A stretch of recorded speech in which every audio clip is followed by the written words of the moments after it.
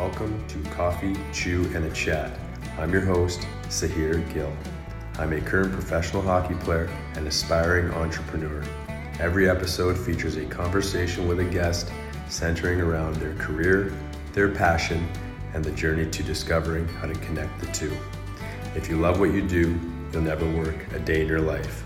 If you're looking to discover your true calling, listen weekly to guests that were in your shoes and learn their story. Now, to the interview. Welcome back to Coffee, Chew, and a Chat. This is episode 2. Today I am joined with a former Avon Old Farm wing, I believe, a BU Terrier, a Atlanta Gladiator.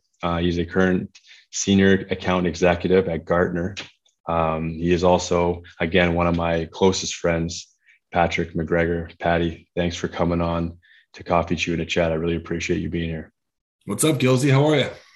I'm doing great, man. I'm doing great. I'm excited to catch up with you here and talk a little bit about your journey through hockey and how hockey has impacted you as far as where you're at right now with your career, because you've obviously been able to turn that around to be quite successful at a young age, I would say. So as someone that's had a bit of a front row seat to you, I want to get in right away to Avon Old Farms, which I know is a prestigious high school prep program located in Connecticut, and how that helped shape you a little bit, because I know, it's very professional there.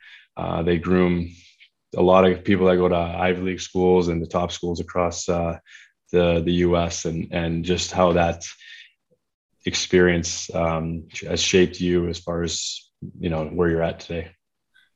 Yeah, for sure. I mean, if I look back at my experience at Avon, it really shaped me as a person to who I am today. And it completely changed my life. Like, if I even take a step back even further, starting my high school career at Hamden High School, small public school in Hamden, Connecticut, I knew that I had to get somewhere else and get to the next level. So ultimately, capture a dream of playing college hockey at any level. I mean, the days of going to play Division I hockey at a Hamden High School were gone. I mean, back in the 70s and 80s, guys like Todd Hall, Brian Leach, like that was gone. So I knew that I had to end up at a premier prep school or even a junior program to help matriculate my hockey career to the next level, and even more so, like, focus on the academic piece, because, I wasn't the strongest student in school. Like, I was a C/B student. I was someone who tried hard, but school did not come easy to me. And, being at a place like Avon, where you walk into a chemistry class and there's 8 people in the class, and the teachers live in your dorms who are open for extra help at the drop of a pin, like, that changed my life academically. Like, having study hall, having mandatory time each week, Monday to Friday, where I had to sit in my dorm room and do homework, like, that changed me academically as a person. And then I'm sure we'll get into it, but, like, getting into the college level, like, I walked into college and that wasn't new to me. Whereas at Hamden High, I struggled, because what you find a lot in public school is that they teach towards the top 5 kids in the class who are the smartest kids, and they won't slow down for the kids who might need a little extra help, or maybe go over something in the book again that we didn't fully understand. It's one speed. Whereas prep school, they kind of catered, I guess, towards me. And, that changed me as an academic person, even going to college and even in my career right now. But having support like John Gardner at Avon, like, I'll give that guy so much credit for where I am today, just shaping me as a person, really, truly caring about me on and off the ice. Yeah, he was a hockey coach, but he was also a second dad. Like, I lived at Avon Old Farm, so I didn't have access to my parents like I used to. And if I needed help or advice, like, I would go sit in Gardner's office and, ask him questions. And when I go back to campus today, he coached guys like Brian Leach, Cam Atkinson, John Quick, and every single guy I talked to, he was that guy for them too. And I give that guy a ton of credit, John Gardner. And he was a great coach, mentor, role model for me. So all in all, like, Avon completely changed my life and really put me on a path where I can excel with hockey and then away from hockey too.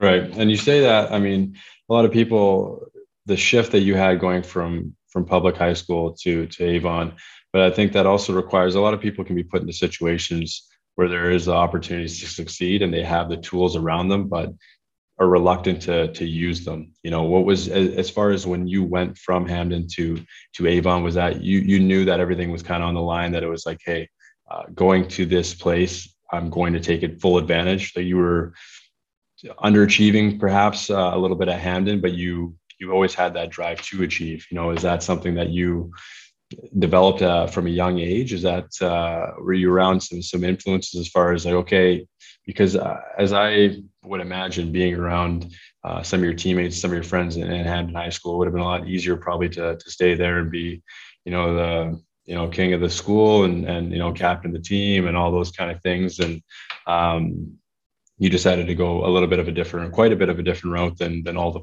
your friends that you grew up with.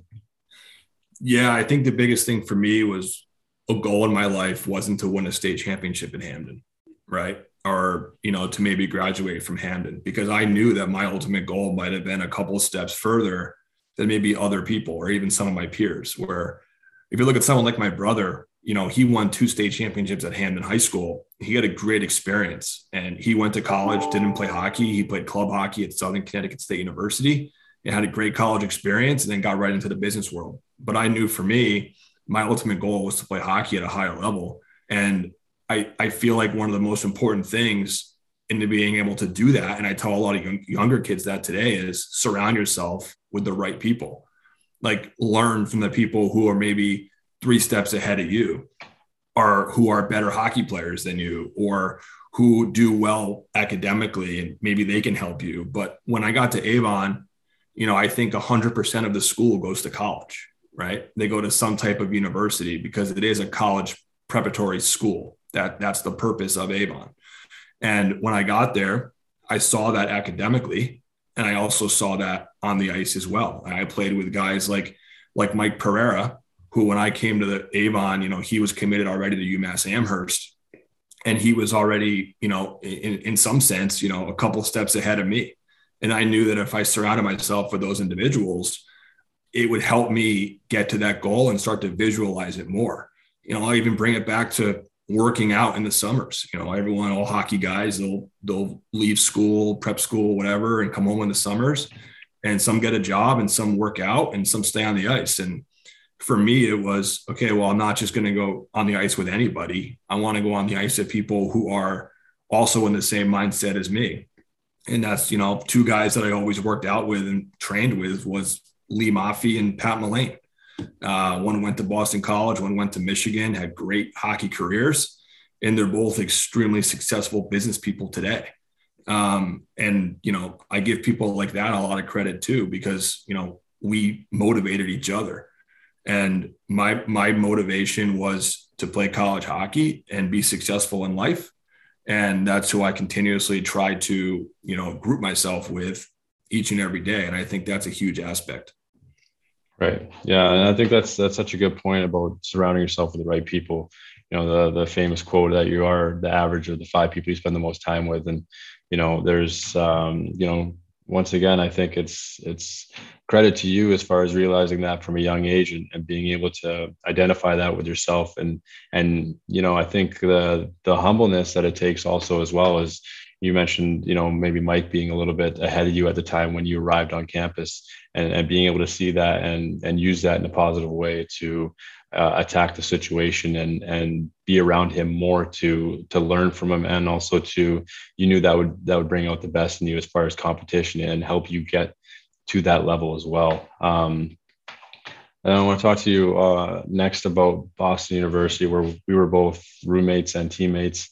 I was always very impressed. I'm sure I didn't ever let you know. I know for a fact I didn't ever let you know at the time, but just with how your habits were unbelievable. I was always quite a bit behind as far as habits went. But you were always able to focus on hockey and school. You knew the importance of both. You knew the importance of networking.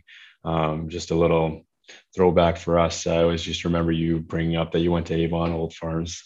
But you understood the importance of that name would hold, and the fact that that would, you know, open some doors for you.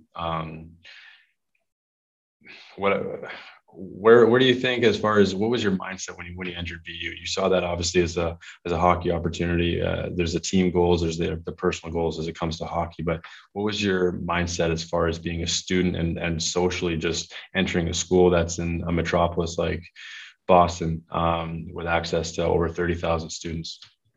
Yeah, I probably didn't bring up that I went to Avon enough, since you still got the mascot wrong. It's a winged beaver, Sahir. Winged beaver. So, yeah, I mean, everyone I think was in different scenarios. And I think that is something that's very important in this conversation, right? I knew that right off the bat, I was going to have to deal with adversity, right? Because I wasn't someone who was recruited at the age of 15, 16, 17, not even really until like late in my 18-year-old career at Avon. You know, I'm sitting there, we win the New England Championship, and I've never talked to BU before. And then, you know, Coach Bavis and Coach Powers were at 2 of those games, and they luckily lost 2 guys to pro unexpectedly that year. And they needed a big defenseman to come in and, you know, work to kind of gain the opportunity. And I don't think BU looked at me as someone that was going to be an investment really in the first year and even the second year, but maybe down the road, who was going to end up maybe being a leader at the school, being a role model, someone who can, you know, maybe help underclassmen, you know, once they come in at an older age. But, you know, my perception was at Avon, I want to play Division I. Like, that was my goal. And, you know, I had a couple other schools that were interested in me, you know, Quinnipiac, you know, in my hometown in Hamden, that would have been a pretty awesome experience too. But when BU came around, to me, that was like a no-brainer. You know, the history in that school, the people who have come out of that school, just being in Boston, like, I love that city. It's one of the best cities in the world. I knew that if I had the opportunity to play at a school like that, I was going to take it. And I knew coming in that I wasn't someone that they maybe were going to rely on in the first year. And I also knew that, you know, my spot, as you know, and I dealt with this, and, you know, we were roommates freshman year. It was hard at times. Like, I would go into each weekend wondering if I was going to be in the lineup. Right. And I would work, you know, all week long, you know, on the ice and, you know, give it my best. And my name wouldn't be on the whiteboard maybe for a Saturday night against North Dakota. And I took that as, you know, a driver and saying, like, I hate this feeling. And this is a situation that I'm in, and I know that I need to fix it.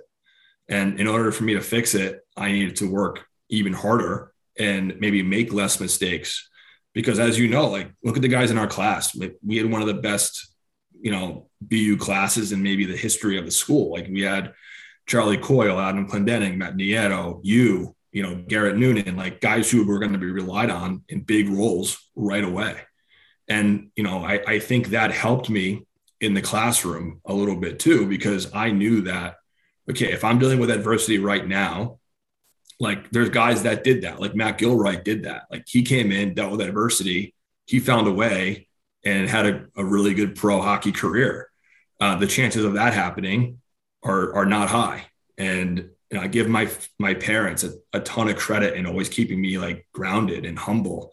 And, like, my father, I remember I called him, like, every night, and we talked about practice that day. And he'd also ask me about school that day and different classes I was in, and never let me get ahead of myself, and always kind of look myself in the mirror and say, like, this is who I am.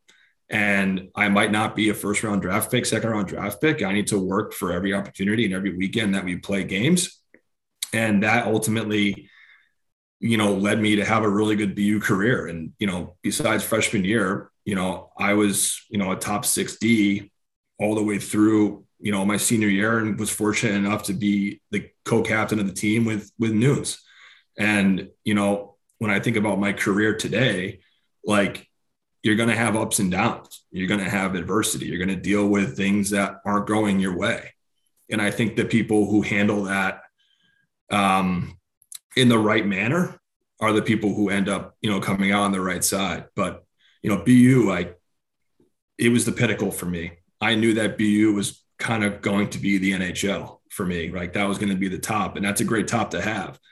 Not many kids can say they played Division I, even at a school like BU. But I mean, that situation like completely helped me in my career that I'm in now. Right. And we do want to get into that. I have to give a quick shout out to Jim and Nancy, because they're like parents to me, and they were always open their home to me. And I spent many great memories of mine are at the McGregor household, and you know, with you and your family. And I do know, I mean, obviously your parents both being educators as well, you know, the importance of school and you know, where that can take you. You know, I think look back at them, they're great people, and you know, they've obviously raised quite a guy in yourself. You went on after BU to play 1 year professional hockey, and then you went right into the business world. Was that during your year there? I mean, you went to go play. I mean, I'd imagine you got to see what it's like. You got to know, you know, where it could go, what it could be, what all that's like. But did you have a sense during that year that you were just gonna go for 1 year, no matter what, and go right into working? Yeah, I mean, some kids take the route of studying abroad or traveling Europe for a year. I took the route of, you know, playing in the East Coast League as my year to kind of figure out what I wanted to do. And to be quite honest with you, being a communications major at BU, I did not want to go into advertising. That was my major. And to think of like what I wanted to do is, I think for most people is tough, because you graduate college, you're kind of almost like forced, like, hey, you're on your own here. You got to make some money for yourself and be self-sufficient. And I think people struggle with that. And having that year in professional hockey of course, I wanted to play hockey as best as I can. And I wanted to, of course, have opportunity to play in the American League. I thought about maybe going to Europe for a year just to experience that. But at the end of the day, halfway through the year, you know, I kind of sat back and I started to have phone calls with people to talk about, you know, what do you do? Like, you're in sales, you sell cybersecurity technology, but what is that? Like, would I like to do something like that? Because if I had to go right into my career after BU, I probably would have spent months at home on the couch trying to figure that out, or even like where to interview. So that year of pro hockey for me was looked at as almost, you know, let's go have fun. Let's get paid to play hockey, whether it was, you know, it's, of course, as you know, it's not much money. You don't make much money to play in the coast. You always feel like you're swiping the credit card and not being able to refund it. But a lot of nights at the movies and a lot of days at Starbucks and a lot of naps. But it gave me that opportunity to, you know, of course, be self-sufficient, you know, be independent, live on my own, make money and spend money on myself, whether, you know, even though it was a little bit amount of money. But that motivated me to know, okay, well, hockey's probably not going to make me a successful person. And I played with a lot of guys who, you know, were into their 30s and still playing in the coast. And I use that as kind of like, well, I don't think I want to end up doing that. Right. Some guys had families and, you know, you don't make much money in the coast, so it's hard. And I use that as a motivator and said, like, I should really figure some stuff out and figure what motivates me and what I want to do after hockey. So that's kind of how I used the East Coast League as kind of like a stepping stone and kind of like time to reflect and figure out what I wanted to do.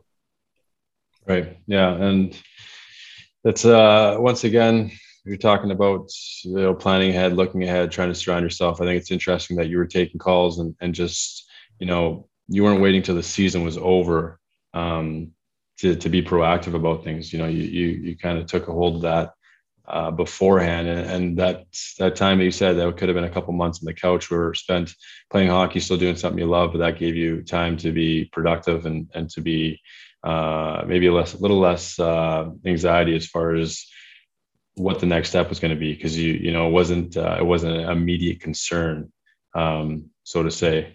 I want to talk about you were in communications major, but you decided that wasn't for you. You did go into sales right away. What about sales sold you? So. Yeah, it's almost like sales didn't sell me. It was my network that really sold me, because Like I mentioned before, you don't know exactly what you're going to be good at. And you don't know, like for me, like I'm not going to become a doctor or a lawyer. I wasn't going to get into politics. Like I didn't have a direct path. Like my sister's a nurse. She knew she was going to be a nurse and she's a great RN, but she had like a structured path to get to that point. For me, I just wanted to be successful, and I wanted to be in a spot where my personality and my attributes pay off. And, I'm talking to guys like Coleman Noonan, Pat Noonan, there's a lot of guys out there I give a lot of credit. I tell all these guys, just get as many coffee dates as you can, even if it's 10 minutes, 20 minutes, 30 minutes, because you learn a lot about yourself and you learn about what a lot of people are doing, because there are a lot of options for you to take. And after talking to some of these people who have been very successful in the sales world, I asked, why do you like this? Or how are you so successful at this? And they go back to their hockey days and they say, well, it's a very competitive space. You have to be able to deal with adversity, and you have to ride the peaks, and you also have to ride the valleys, and you have to find your way out of the valleys. And you have to know like that if some days aren't great, the next day, make it better. And, people look at sales as a fast track to make, good money and move up in their career. And that's kind of how I looked at it. And I took my first job at a company called Resilient Systems. It was an incident response management platform. I walked in and I had no idea what that was. Right. So in the interview process, I told them, I said, this is going to be new to me. And they said, that's totally fine, because you're coachable. And if you learn and you listen, we can teach you what this all means. So it's almost less about what you know. And you hear this all the time. It's about who you know and how you represent yourself. Like in an interview, you don't need to know the product or the market. They just need to know if you're coachable and if you can give everything that you can to be successful and make the company money. But it's an important fact in the sales world is, you got to like the culture. You have to like your leadership. And it's the same in hockey. If you don't like your coach in hockey, are guys going to play for that guy? Probably not. So it really matriculates so well from what got me to my career at BU in hockey, and having good habits and being organized and treating every day like it was a new day, and your routine is similar every single day. And that's what helps me in the sales world. So, for me, in my first job, it had a lot to do with people liked the attributes that I had, and I gave it a shot and I ran with it, and it ended up working out fairly well for me. Yeah, no, that's a really cool insight as far as the interviewing process and what goes into that, because a lot of hockey guys, that's not an experience that you really go through, right? I mean, the only time you're going to get that experience is if you sit down and try and get a job at one of these places, which obviously a lot of us don't do, and a lot of us maybe not think that we're have the requirements necessary for that. I think it's interesting that you bring up being coachable as being a high priority as far as getting hired, right? I think it's true across the board with as far as anything you do. And the sales world, just having that similar type of environment, that competitive space that you were able to still apply what you were good at. Maybe, as you want to talk about passions, that it allowed you just to be yourself. And that's what you knew that you were going to thrive and you're going to do your best at, was, looking at your strong suits and what industry was going to tailor to that. One thing that I do want to ask you about is what's the day in the life like for you? As far as you talked about routines. I really want to ask in the sales world, what personal development, what self-development, how that translates to success in the sales world. And yeah. I mean, the big thing for me is my life over the past 18 months is completely different than it was for the first 5 years of my sales career, right? Because of COVID-19, it became much more important to focus on different things, right? In terms of mental health and in terms of routines. Before COVID, I was going to an office every day. I was sitting in the office from 9 o'clock to 5, my head down and getting on calls with prospects and clients. And, that was a place where I went to work, and I was able to separate work life and home life balance. And then once COVID hit, our company, along with basically every company, shifted to a work from home environment. And I think a lot of people struggle with that. And I'm fortunate right now. I'd like to have kids in the future, but I don't have 3 kids running around in the room next to me while I'm trying to work. But I know for some people that was a very hard adjustment to make. So for right now, something that I struggled with in the beginning, but started to move towards even more of a routine schedule, and getting up at the same time every day, having coffee and a good breakfast every day. And it's hard for some people. You can sleep in a little bit longer now. You don't have to sit in traffic to go to an office, but you can find time to focus on other parts of your life, right? So I get up usually around 6:30 in the morning. I make coffee, I eat breakfast, and I usually read some stuff in the business world online. I catch up with some, obviously, sports, NHL, NFL. And I talk to my fiance, Renee, and we talk about the day and like what she has for the day. And she's a social worker, and she goes to the office every day and deals with different things than I deal with every day. She helps people on a daily basis, where I'm, of course, trying to make money. And, starting your day at the same time, having a routine, work-life balance is important. And I think what changed for me is getting back into the workout world. So as you can see behind me, I have a Peloton. I used to go to the regular gym, and over the past couple of months, I started a personal trainer. And it's an environment like it was when we were at BU, right? We have a structured plan. We have a nutrition guide. Someone's kind of giving you a workout plan for the week, and someone's holding you accountable. And I think from a mental health perspective, that changes everything, right? Working out, as much as people hate it, after hockey, a lot of people are burnt out like myself. It's so much more important, and it goes beyond your physical look, right? It goes beyond, being fat. It has a lot to do with mental health and being in the right state of mind. And that's something that I've been focusing on. But for me at work, my job in sales is to retain clients on a yearly basis. I hold a number based off of people that I renew every year. And I also hold a number of net new opportunities. So I'm doing a lot of prospecting in my spare time during the day, trying to get calls set up with clients who I've never worked with. And of course, trying to sell them the value of Gartner. And I'm in the conference space. So what I'm selling is conference sponsorships to different technology vendors. So let's use human resources as an example. One of my clients is Workday. I think a lot of people know who Workday is, an HCM product in the space. From a sales perspective, if I was at Workday, I want to get in front of CHROs and VPs of HR, because that's who are going to buy my product at Workday. So I'm kind of the middleman there. I work with Workday on a strategy to do that.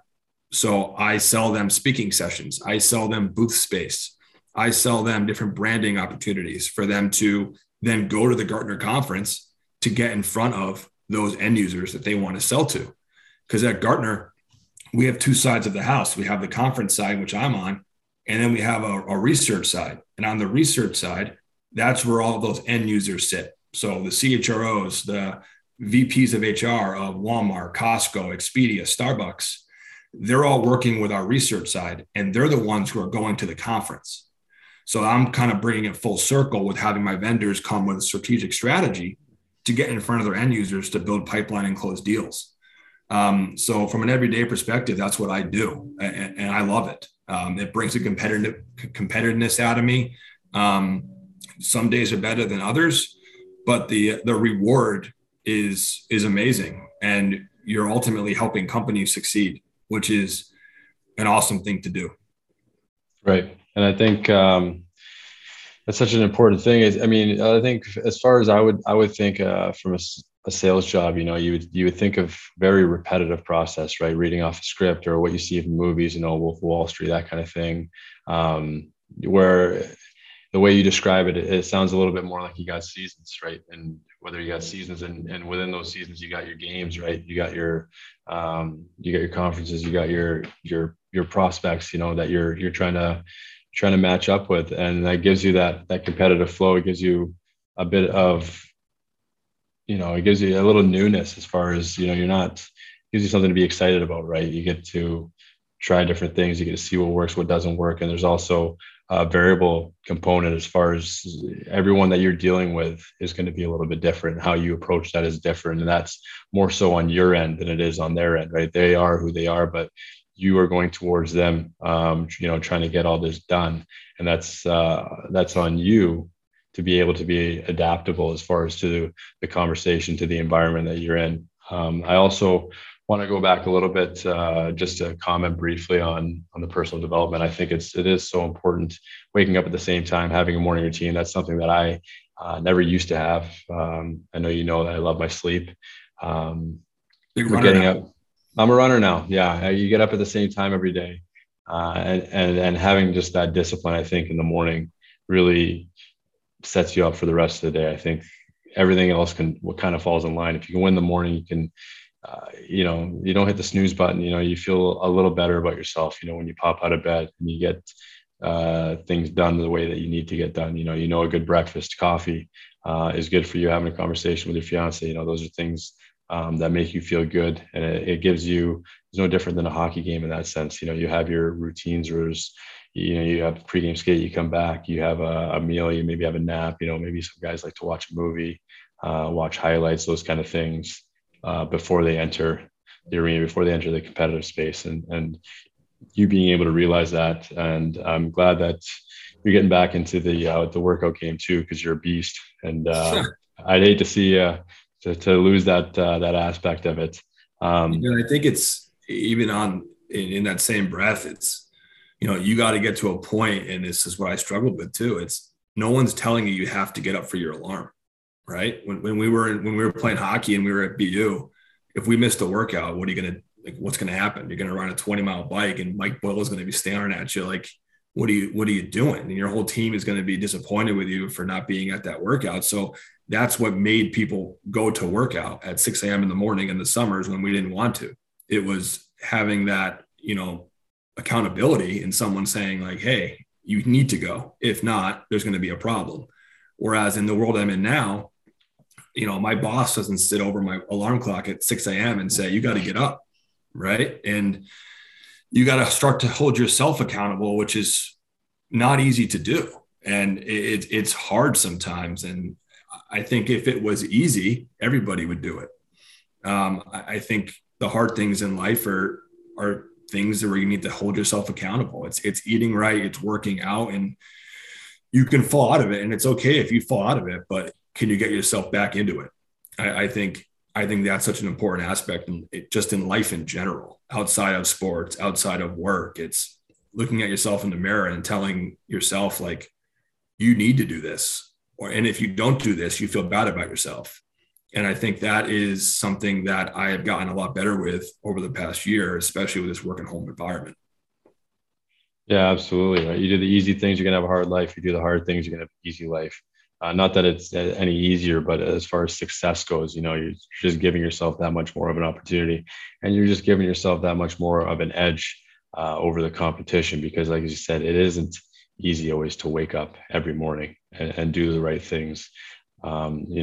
Because you do it 4 days and then, day 5 comes around, like, well, maybe I'll take my foot off the gas. And every day you take off, it becomes harder to start that back up again. And the ones that are really good at it, they really don't take their foot off the gas. They don't take days off. Or if they do, they don't take more than one, because you understand that to be consistent, right? It's got to be, it's hard to get a train going once it stops, talking to a big man like yourself. But what I wanted to ask you is just, a guy that's, like you said, you've successfully transferred from hockey to the business world. You've taken what you were good at in hockey and transfer that into your next career. You've also taken the skill set, the networking ability, and just like, as you said, I think at the start of the episode, that being a hockey player has led you to where you are now, even though you're not in the game now. So for guys that are in the game that don't know what they want to do, or that maybe have a bit of an idea,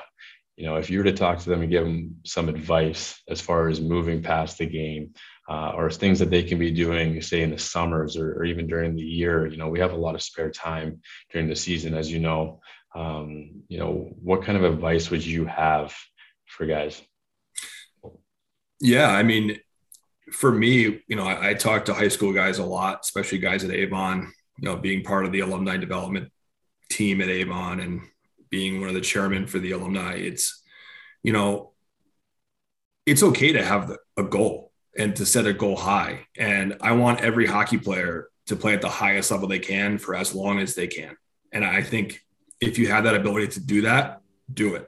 I would love to be in the NHL.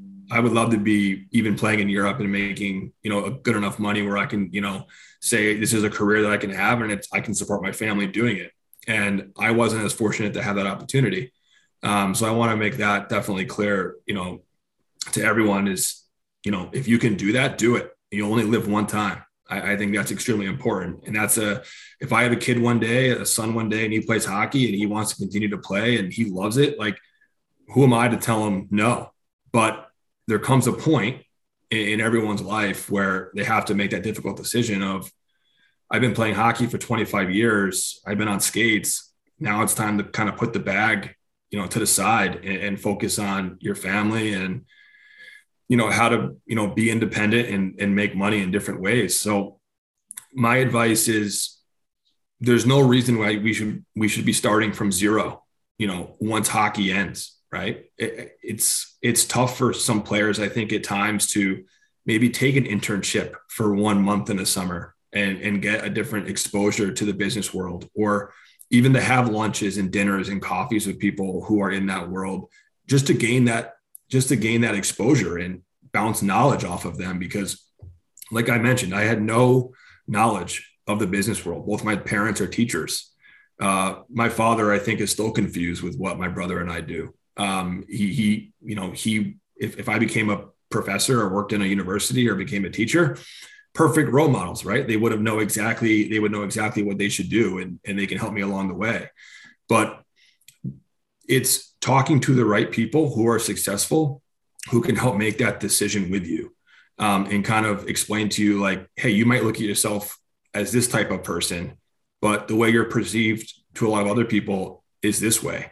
And, when I started in the sales world, I had a lot of people tell me you'd be great at this. And I didn't think I was going to be, but I'm still in this world and I've been fairly successful doing it. So for all the young guys out there, especially high school and even in college, it doesn't hurt to take a little bit of extra time and do some research, maybe read some business books. Even for me in college, I knew the event was going to happen where my bag was going to go in the garage, and it was probably going to happen earlier than most of my classmates. And I never read business books. I was never really interested in it. And that's my number one source now for knowledge is reading the books on business, whatever it might be, but just become educated. And believe me, you can do this and continue to play hockey. It doesn't matter. But it gives you the opportunity to have a stoke in the fire for when that does happen. And you do have to sit back and say, I do need to have a change of career. I do need to get into the business world. And it goes for any job. I have a lot of buddies that are firemen, police, right? It doesn't have to happen for the first time. Once you stop playing the game, start to understand, what tests should I be taking? Should I be a volunteer fireman?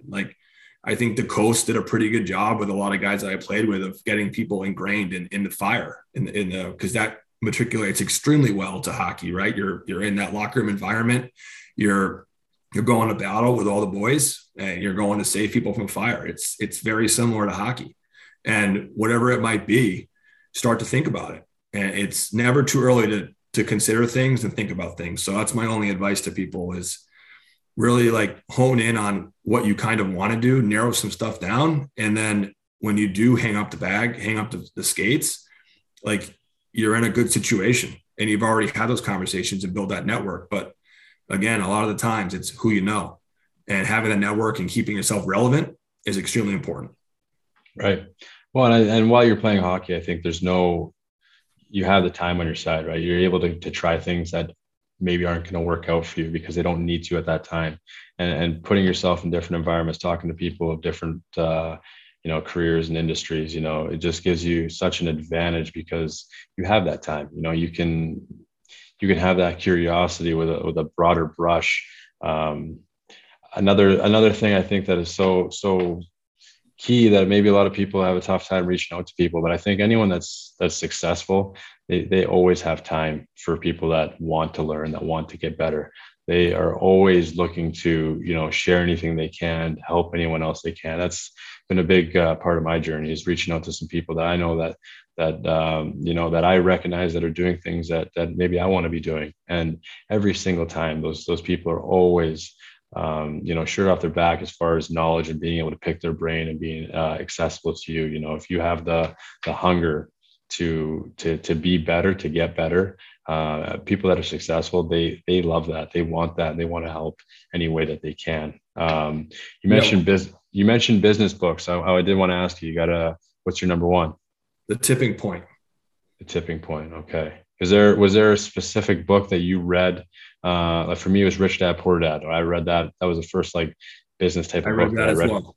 Yeah, and that was like really, it changed my perspective on so many things, and it made me into those kind of books because I was, that was the book that piqued that interest for me. Yeah, I mean, The Tipping Point by Malcolm Gladwell was very life-changing for me. It opened a lot of, it opened a different mindset for me, I guess, in terms of what I wanted to do in my career and what leaders do. And I always consider myself a leader, and that's, in the job that I'm in right now, that's the growth that I want. I want to be a leader in the organization. I want to be a director. I want to be a VP. And reading more books on leadership, it shows the different types of leaders that are out there. Like if you look at, the president of a country, if you look at a CEO of a business, they all lead differently. But being a people leader, I think, is what really I've focused a lot on, because let's be honest, everyone that you lead is not going to be the same way. They're not going to be motivated the same way. And you need to know what their motivational points and triggers are. And that's something I didn't really truly know until I started doing a lot of this research and reading these different types of books on business and leadership. But again, even going back, like you just mentioned, to, who taking time for people. Like when I left my last job at IBM, my first call wasn't a company. My first thing I did wasn't, I got to send my resume out or apply for jobs. It was, who do I know in the hockey world? Who can I contact to be like, hey, do you like it at this company? What do you do? And having that referral basis is huge in this business world. And a great example for me was, I knew Gartner as a company. I didn't know the department at all, but I noticed that Anya Badalingo, now Anya Packer, was an AE here, and she was on the female BU hockey team, a great person. And I had a conversation with her for about 30 minutes. And she's like, Pat, you'd love it here. You'd kill it here. It'd be great to have you. And I ultimately passed my resume to her, and she really helped me get into the door. So having that network, keeping, your options open, I think is so important, because those referrals are everything. Companies want to hire people that are referred because they can put their name on you and say, this guy would be great for the organization. Nobody's going to put their name on someone that's not going to work hard or not be good at what they do, or they're going to look bad. So my advice is to keep that networking as big as possible. Keep that pool of people open at all times and make time for people. That's great advice. So we have such a database of people that you play with or you interact with as far as during your hockey career, and, use it, don't be afraid. I think networking can be scary. It can seem unnecessary, but as you pointed out, the benefits of it are just endless, really. Before we wrap this up, little tradition here on Coffee, Chew, and a Chat, we do a small business shout out. I want to know your favorite local cafe, and your favorite local restaurant with everything that's happened with the world the last 2 years. I want to give a little love to, some folks that have businesses that have went above and beyond for their customers and really, deserve a bit of a shout out. Yeah, so I'm a pretty big coffee guy. There are days where I do go to Starbucks, but there's a small coffee, I guess, place right in Hamden, Connecticut called the Common Grounds Coffee, which is almost like a place to meet. And when you walk in there at 7 a.m., 7:30, after a workout, you're probably going to know 4, 5, 6 to 10 people in there at one time, just talking to each other. They make a great roast. They're great people. They always have a flavor of the day. It's not that sugar syrup stuff. They really have the flavored beans, which is, I think, a pretty big selling point. But from a restaurant perspective, it's a smaller place. You've been to it once or twice. It's right dab smack in the middle of Hamden. It's called Ray and Mike's Deli. I've been going there since I was a young kid. They actually have a sandwich named after John Quick, who's also a Hamden kid, called the Quick, which you've had a few times passing through, which consists of macaroni and steak with extra ketchup. Only way you'll like it. But I give it too, because I think they got the best subs around. And I'm guilty as charged. I've even had your brother come to a game in Hartford and bring me a road Quick Witch, mac and cheese. Didn't matter if it was cold either. Didn't matter if it was cold. No, not at all. And I've been in there too. The service is exceptional. They're great people in there. They've been doing a great thing for a long time. And I would echo that sentiment that, they deserve a shout out. So, Patty, I want to thank you so much for coming on. I think, you had a lot to share, a lot of great information to share. I think learning a little bit more about what you do, but also I think back to the interview and the process that you went through there. And then also as you navigated, different companies throughout your career now in the sales world, and just how you were able to transition so many times and transition so successfully, and your method. I thank you for being an open book during this conversation and for joining me on this episode. I had a great time. Thanks, Gilsey. Thank you for listening to this week's episode. Please like, share, subscribe, or leave a review down below.